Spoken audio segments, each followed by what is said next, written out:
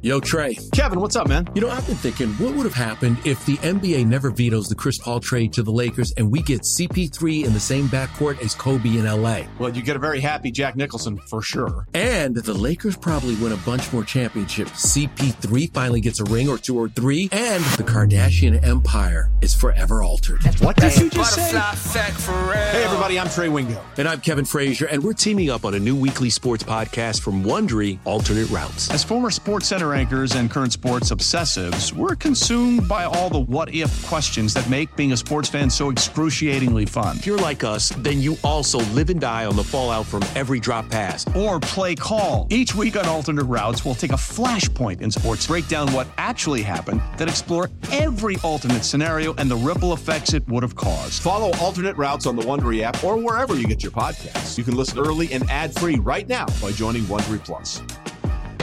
Let Tend Dental make your dream smile a reality. We offer a variety of top-rated treatments, including Invisalign aligners. And for a limited time, Tend is offering $750 off orthodontic treatments. Offer valid through January 31st, so don't wait. Visit hellotend.com/sale. That's hellotend.com/sale. And book your free consult today. No days off.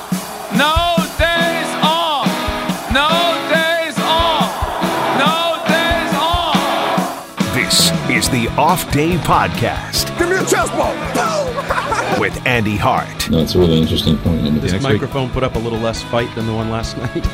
No, I think I said that, Andy. And Ryan Hannibal. What's your name again? Hannibal, Hannibal's here. Mr.com on WEEI.com. Well, I guess we were wrong about that one. Patriots beat the Jets 33-0. It was not that close competitive game that we thought, and Sam Darnold saw ghosts. Well, I would say Bill Belichick was wrong because he said Sam Darnold made a difference for the Jets, a big difference, that he made them better. And we all went with that working theory because of the way he played in week one and the way he played against the Cowboys. And that was as bad a performance. Luke Falk could have done that. I mean, Luke Falk could have done that. Right. Throw off your back foot, toss it up for grabs, 4 interceptions, a lost fumble. That's one of those performances where he was a beaten man, Sam Darnold. And I wonder how he bounces back from that. But from a Patriots perspective, just more stupid, silly, ridiculous defensive stats. 2 third-down conversions allowed. This is now 6 straight games that they've allowed 2 or fewer third downs. And I continue to fixate on that because people look at the points and go, wow, another shutout. But it's one thing to shut a team out.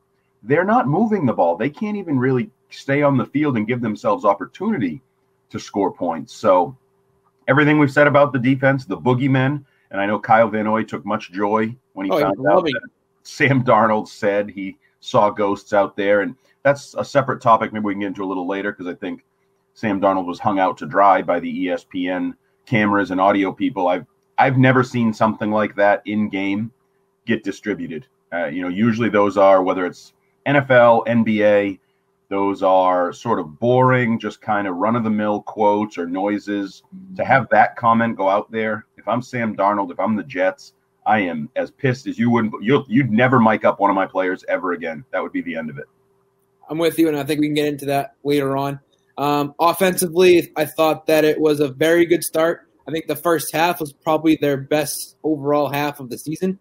But then I think you have to get into saying that this offense has some concerns, I guess, in the middle stages of the game. The running game in particular stands out to me as just not being there. 2.4 yards a carry. What were your overall thoughts on the offense? Well, offensively, and this is one of the things I blogged, was that first drive was big boy football. That was the kind of drive you want to start any game, whether it's on the road, home, playoffs, regular season, good opponent, bad opponent.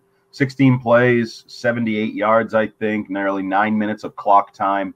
That's how you start a football game that you want to control, especially with this defense. Bill talked a lot about it. He always talks about complementary football. If you start a game like that with a long wear down the opponent drive and then put your defense on the field, you've sort of doubled the pressure on the other team because now they feel like, well, I need to put a drive together. I need to match this or we're in trouble. We're already in a hole. And when you do that, I think that helps the defense that's already talented and good and schematically going to put pressure on the opposing offense. So, we talk about starting fast and setting tones and sort of all those cliches, but that's what that drive was. And, there were some 4 third-down conversions in there, including the Michelle touchdown, to different guys. It wasn't just like you fed Edelman every play. Ben Watson made a play. Jacoby Myers made a play. Ben Watson had a drop that hit him in the face mask. Otherwise, that's like a perfect drive. Like that would have been a perfect drive. They ran the ball a little bit, not great, but had a couple productive runs in there that were then balanced out with unproductive runs. But that really did. It just set the tone for the entire game, and they rolled and played from ahead from that drive on. I thought the team was, and Bill Belichick for that matter, was very, very excited after that game. Like they went in there and they knew that they took care of business. You saw Bill Belichick smiling after that rules, the punt thing with Adam Gase, and sort of made light of it after the game. The players were all fired up in the locker room afterwards, sidelines. Like that was, I think they walked away from that game knowing they let everything out that they had, and they basically executed exactly the way they wanted to, especially on the defensive side of the ball.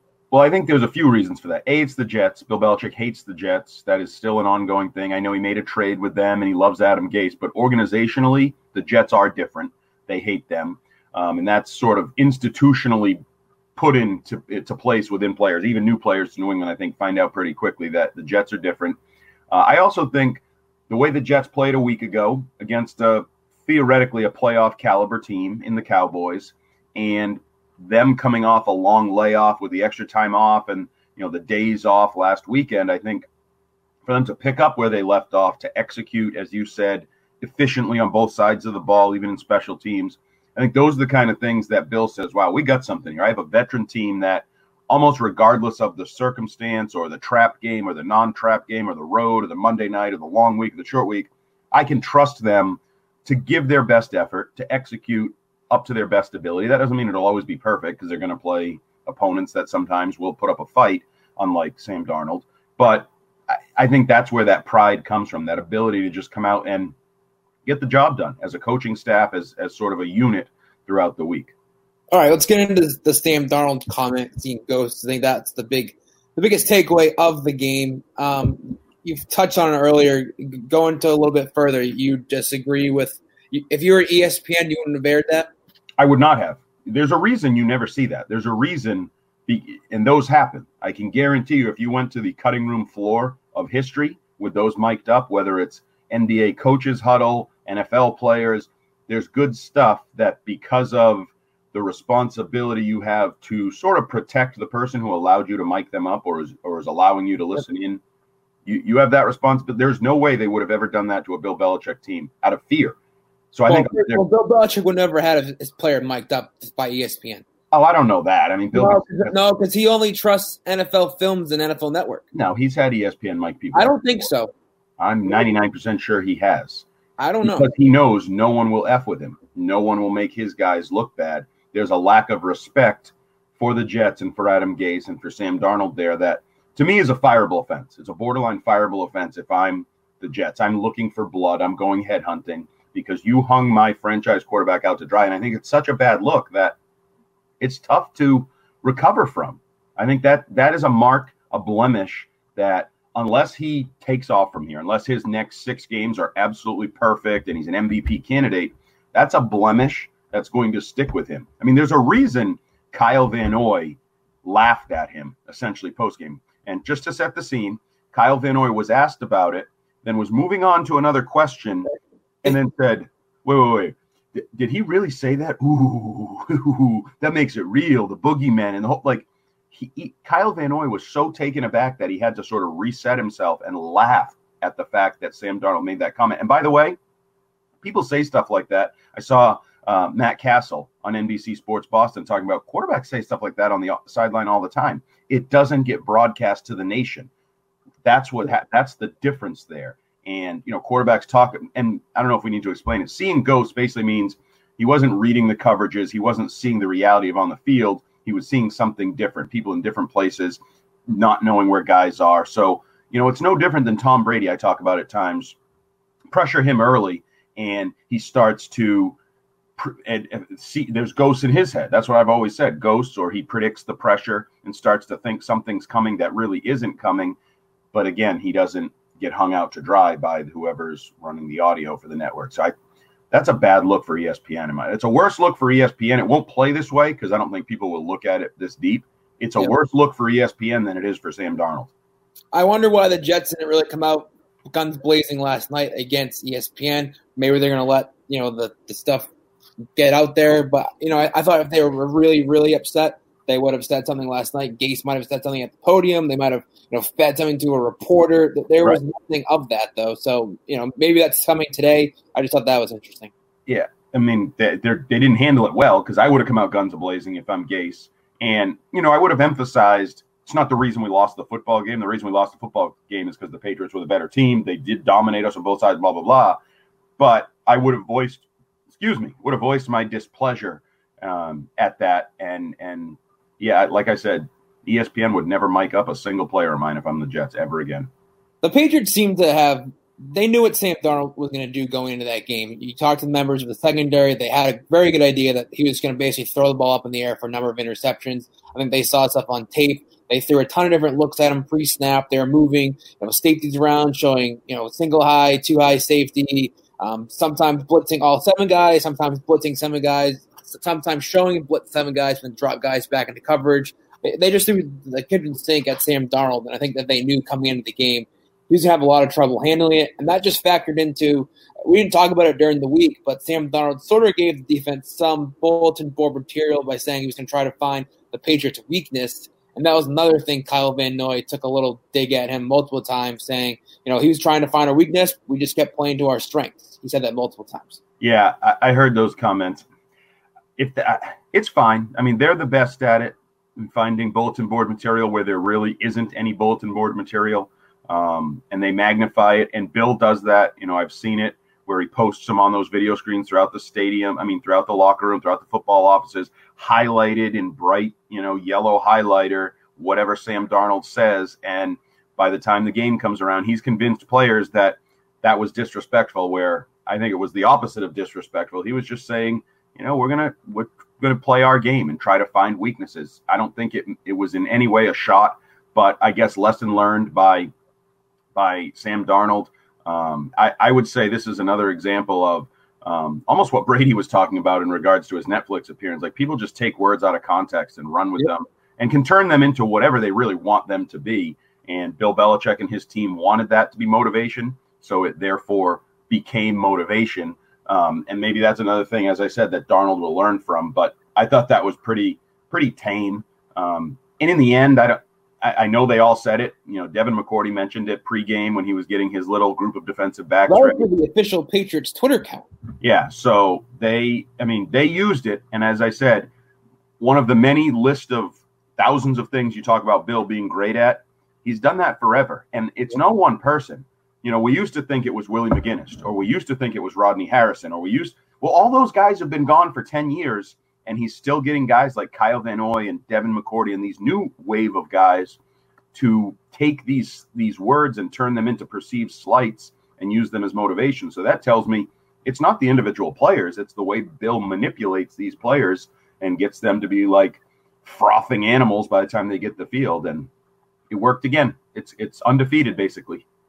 The other side of the ball, I thought the standout to me, the most notable thing from the game offensively was Joey Myers. 5 catches on 5 targets. He's got the last 9 passes thrown his way. He really starts to seem like he's developing the trust of Tom Brady. It was a 3rd down, I think it was, that he saw the soft spot over the middle of the zone and made sure he got the first down. That was a play to me that said that they're on the same page, and I think that Jacoby Myers could be a guy to take his game to the next level down the stretch. Well, you are a guy that cares about these streaks of catching every pass thrown his way, correct? Yep. So sure do. Philip Dorsett, right? Philip Dorsett, Yep. Now, I would argue that he's already competing with Dorsett. Now, Dorsett had the touchdown in this game, but he had a couple big plays, and he even drew a pass interference call on Tremaine Johnson that had the potential to be a big play in and of itself down the field, and Tremaine Johnson had to be smart and just grab him, or it was going to be a big play. But, yeah, I think that relationship is building, and, it's going in the direction I think you want it to, and it sort of flies in the face of Brady.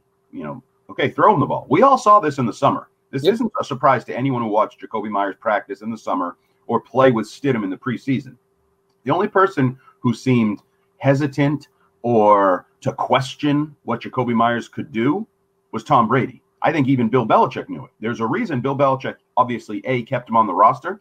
There's also a reason Bill Belichick traded Demaryius Thomas when Antonio Brown arrived and didn't just cut Jacoby Myers. If Jacoby Myers were hanging on by a thread, he would have been cut when Antonio Brown arrived, and you would have had Tom Brady's perfect core of veteran receivers, all guys that he knows and trusts. Bill Belichick said, no, Jacoby Myers is going to be good. Jacoby Myers can help us in the long run, can help the Patriots in the long run. Maybe even if it's not you, Tom Brady, held on to him.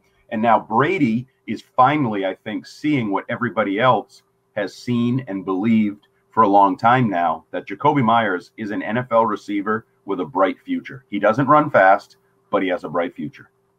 So we talked about how great the offense was to start, but then you got to look at how they performed in the middle stretch. So I guess end of the game. I know they're up 33-0, but after they scored touchdowns on 3 out of the first 4 drives of the game, they went punt, punt, punt, interception, punt, touchdown, punt, punt, punt, end of game. That's not a great end of the game, or even, from second quarter on, which sort of mirrored what they did the last time they played the Jets. And I don't know. I just come away from the game. I'm still not totally confident that they have anything offensively, but it is worth noting that sort of they talked about last week, Brady mentioned on Westwood One, that they might have changed expectations for offense. They understand that they're no longer the offense of the past where they can put up 30 points a game. I think Brady made note of it by saying, we have to basically change our expectations and be more realistic. And maybe this is an offense that's going to rely more on their defense and have more long, sustained drives like we saw to open the game and play an early 2000s like style of play. Yeah, I thought those were interesting comments because he talked about it happening sort of in the course of this bye week, essentially, this extra time off, which to me sounds a lot like he got sat down. It almost sounds like Belichick, McDaniels, the both of them sat him down and said, listen, we need to talk about this. You're not the show anymore in town. It's the defense. And I think that's interesting. Now, I will say in this game in particular, I thought they clearly shut it down. And we'll talk about it in a minute. I mean, they were killing clock with like 11 minutes to go in the fourth quarter. Bill basically admitted that in the whole punt thing with the rules and extra penalties, blah, blah, blah. So they were playing from ahead and just going to cruise to the victory here. But you're right. I think he reevaluated what they are. Gone are the – and we've talked about this prior to him admitting it, that this is who they are, that the offense is no longer the best unit, that, this isn't – and I think he was teased by it in week 2. He was teased by the idea that they could still be that, and he still wanted to be that. I still think he wants to be that. I think he wants to be the show. I think he wants to fling the ball around 55 times, throw for 5,000 yards and 50 touchdowns. And that's what he dreamed about when Antonio Brown was sleeping over his house and they were going 30 for 30 on the practice field. That was what he was dreaming of, 07 all over again. This isn't 07. You're right. This is early 2000s, which, by the way, was a dominant football team that won 3 Super Bowls in 4 years and, can add to his legacy. He doesn't have to add to his legacy with just yards and records and all of those things. He can add to his legacy by just collecting a record 7th Super Bowl ring and continuing to win that way. So I think it was interesting, and I'd like to be a fly on the wall to whatever realization, whatever conversation took place over the last week or 10 days where Brady's now voicing that opinion. But I think it's good for the team because I'm with Teddy Bruschi, who said it on our airwaves, even with, and we should talk about there's a report. Wait, what? Mohamed Sanu joining the offense. I was going to say, a little behind the scenes in the Off Day podcast, 5 minutes before we started recording this, Patriots traded a second-round pick for Mohamed Sanu. And that means the offense is going to be a little better, but I don't think Mohamed Sanu is not Antonio Brown. It's not a transformational addition. So as Teddy Bruschi said on our airwaves when they asked him, should they make a trade for offense? And he kind of said no. And I think most people would have thought he said no because the offense is good enough. His reason was no. The offense is never going to be all that good this season. You're not going to fix all that ails it with a single trade or a single move, and Sanu will not do that. So just be comfortable with who you are. Be comfortable playing defense, playing special teams. Now, he joked you don't have the kicker that usually goes along with that formula of playing that style of football. But I think that's who they are. And Sanu just fits in with that. He's an extra piece, a 50 catch, 60 catch type guy, versatile. I'm sure they'll throw the ball with him at some point because he has that versatility. A trusted veteran. Now, I'll be interested to see if Josh Gordon is healthy and Philip Dorsett is healthy and then Julian Edelman's obviously healthy.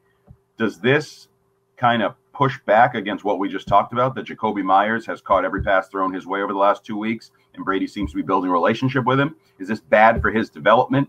Is this giving in to Tom Brady, who, I don't like to throw to young guys, I only want veterans? That would be my concern here, because I want to see where Jacoby Myers can go. And, oh, by the way, N'Keal Harry's practicing. You have 2 more weeks to decide what his future is. You may not have an abundance of high-end receivers, but you kind of have a lot of bodies at wide receiver right now. We'll get into more of the Sanu addition and how this factors in our next podcast, middle of the week. But I think they, like you said, they have too many receivers, and there's probably going to be an odd guy out, you would imagine, to get Sanu onto the roster, right? Yeah, I don't know. Who's the other? You can always go back to your guy, James Ferentz, who was actually impactful last night, led the way for Sony Michel's touchdown. We're going to cut him after he had his most productive game of his NFL career? They went jumbo packages, baby, and he was leading the way for touchdown. How do you feel about that? All these guys taking James Devlin's spot at fullback. I freaking love it. I freaking love it. You know why? Because it takes like 20 guys. It takes 20 guys to fill a single guy's role. Devlin rolling in with his Rocky hat on, MetLife Stadium doing his pregame running, and the world, I told you this when it happened, it's sad, but he had to be injured for the world to realize just how goddamn good he is. And I kind of appreciate that. Now, what I don't appreciate, Landon Roberts was not very good in his role at fullback on the goal line, which had. What are you talking about? He cleared the way for a touchdown. He was not very good. If you go back and watch that, he was not very good at all. He's not. Some of his teammates were like, "Oh, he's perfect." I think James White might have said he's perfect for that role. He likes to hit, and he wasn't very good. He was perfect for that role. He said he likes to hit linebackers, and now he's hitting them. Right. He wasn't very good. But again, not his fault. He's not a fullback. If he stays in that role for like 3 weeks, I bet you he'll be pretty good at it in a couple of weeks as a goal line fullback. But so they had Landon Roberts. They had who's the other backup off of Lumiere was in the jumbo packages. Ferentz. They did what they needed to do, and I thought it was interesting. Bill talked about that, compared it to the Cowboys, who said, he said they have a really good defense, really good front. It's hard to get those short yardage situations. What the Cowboys did is said, we're just going to spread it out and try to throw. That didn't work for the Cowboys on the 2-point conversion. Patriots took the other approach and stuck with it because they got stuffed a couple times before they were able to punch it in on the goal line. But give them credit and give Sony Michel credit. He's an up and he's a down. 3 touchdowns. People are going to look at that and be like, wow, Sony Michel, big game. Not so much. 20 carries for 40 yards. Not a big game. Didn't run great in short yardage, even with the ones that he actually picked up. And we got our first taste, and I don't know if it's a passing of any torch, but Damian Harris got in there. Now, it did take Sony Michel limping off for Damian Harris to get in there and actually carry the ball. And I will say, probably going to be a little misleading that he had a couple nice runs, one of which came on 3rd and 15. He had a 14-yard pickup, and it's with 4 minutes of garbage time to play in a blowout. So, but I liked what I saw. I want to see more of Damian Harris. I've been saying that for a few weeks now. The way Sony is running, so give Damian Harris a chance. He's a 3rd-round rookie. Did it at Alabama. We know Nick Caserio, how important the SEC and that level of competition is. Give Damian Harris a chance. It was sort of telling that it took until, like you said, Michel to come off the game limping to actually give him a chance. And, it's not like they're up, 33-0 early in the 4th quarter, and still he couldn't see the field. So I don't think that they necessarily even wanted to play Harris, but just sort of maybe wanted to preserve Brandon Bolden for whatever reason. But no.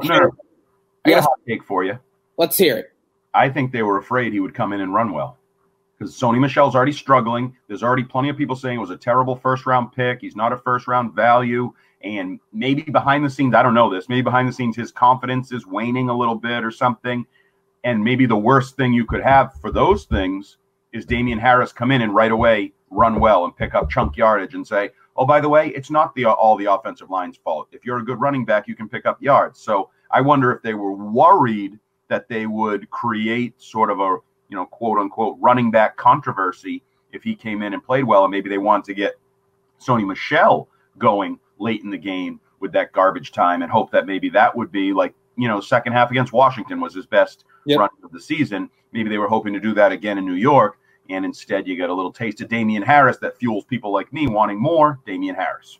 I'm going to be honest something. I know Sony Michel's not exactly a super excited guy when he talks, but for a guy that had 3 touchdowns after the game, he wasn't all that excited about it. I think he sort of knows deep down that it wasn't what the numbers say. He only had, like you said, 40-something yards, averages like 2-point-something yards a carry. It was not a vintage running back 3-touchdown game. I think he maybe sort of sees, Harris behind him.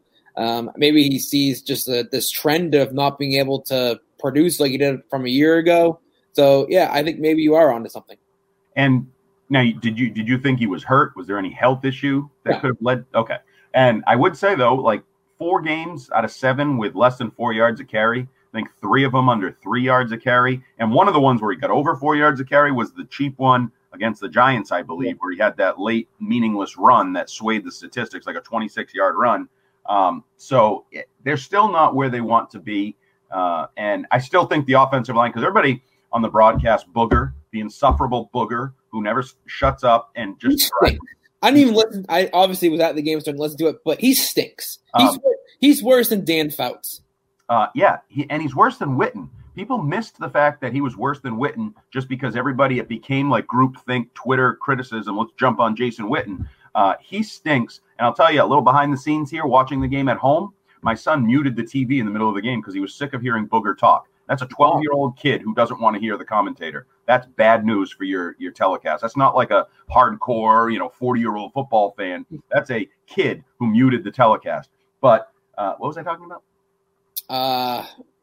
Sony Michel, Damian Harris. Sony Michel. Oh, they kept fixating on Brady wasn't sacked.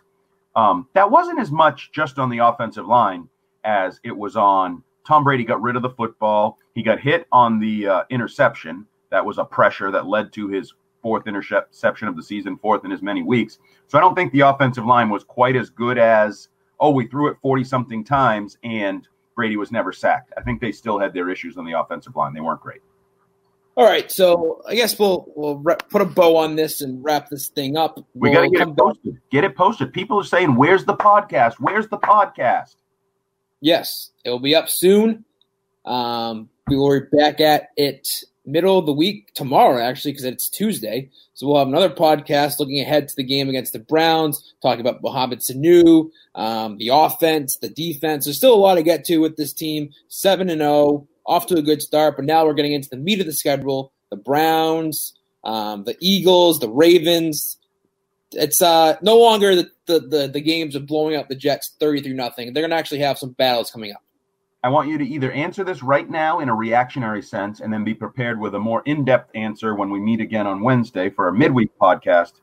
Who's good in the National Football League? Who's good in the AFC other than the Patriots? The short answer is the Colts, the Texans, and the Chiefs if Patrick Mahomes get healthy. Other than that, it's crap. Yeah, let me give you a little example of Booger idiocy. He goes, I really think in the AFC it's going to come down to the Patriots, the Chiefs, the Texans, the Colts, and the Ravens. You can't say come down to and then list 5 of 6 playoff teams, you moron. That's ridiculous. You can't just take everybody. You just took all the good teams out of the AFC. There's a pretty good chance you're going to nail the hell out of that one because those are the only teams that have a chance, you moron. He really did. So he basically took 5 out of 16 He did. Now, I heard the sentence developing, and he said, I think it's going to come down to, and I'm thinking Patriots, and he's going to fill in. Still think it's the Chiefs with the Mahomes injury. He'll come back. Or the Ravens look really good. Lamar Jackson might be for real. People are talking about him being or pick one team. He listed the entire field of the AFC and said it's going to come down to them. No crap. That just feeds into just how bad he is. He is. He's terrible. Terrible. And he was big on reading notes. Oh, when the Patriots enter into the stadium, this is the sign they see. And he looks down, he reads, when they leave the stadium, this is the sign they see. Ugh. I had enough Booger. Thank God Monday Night Football is once a year. Yes.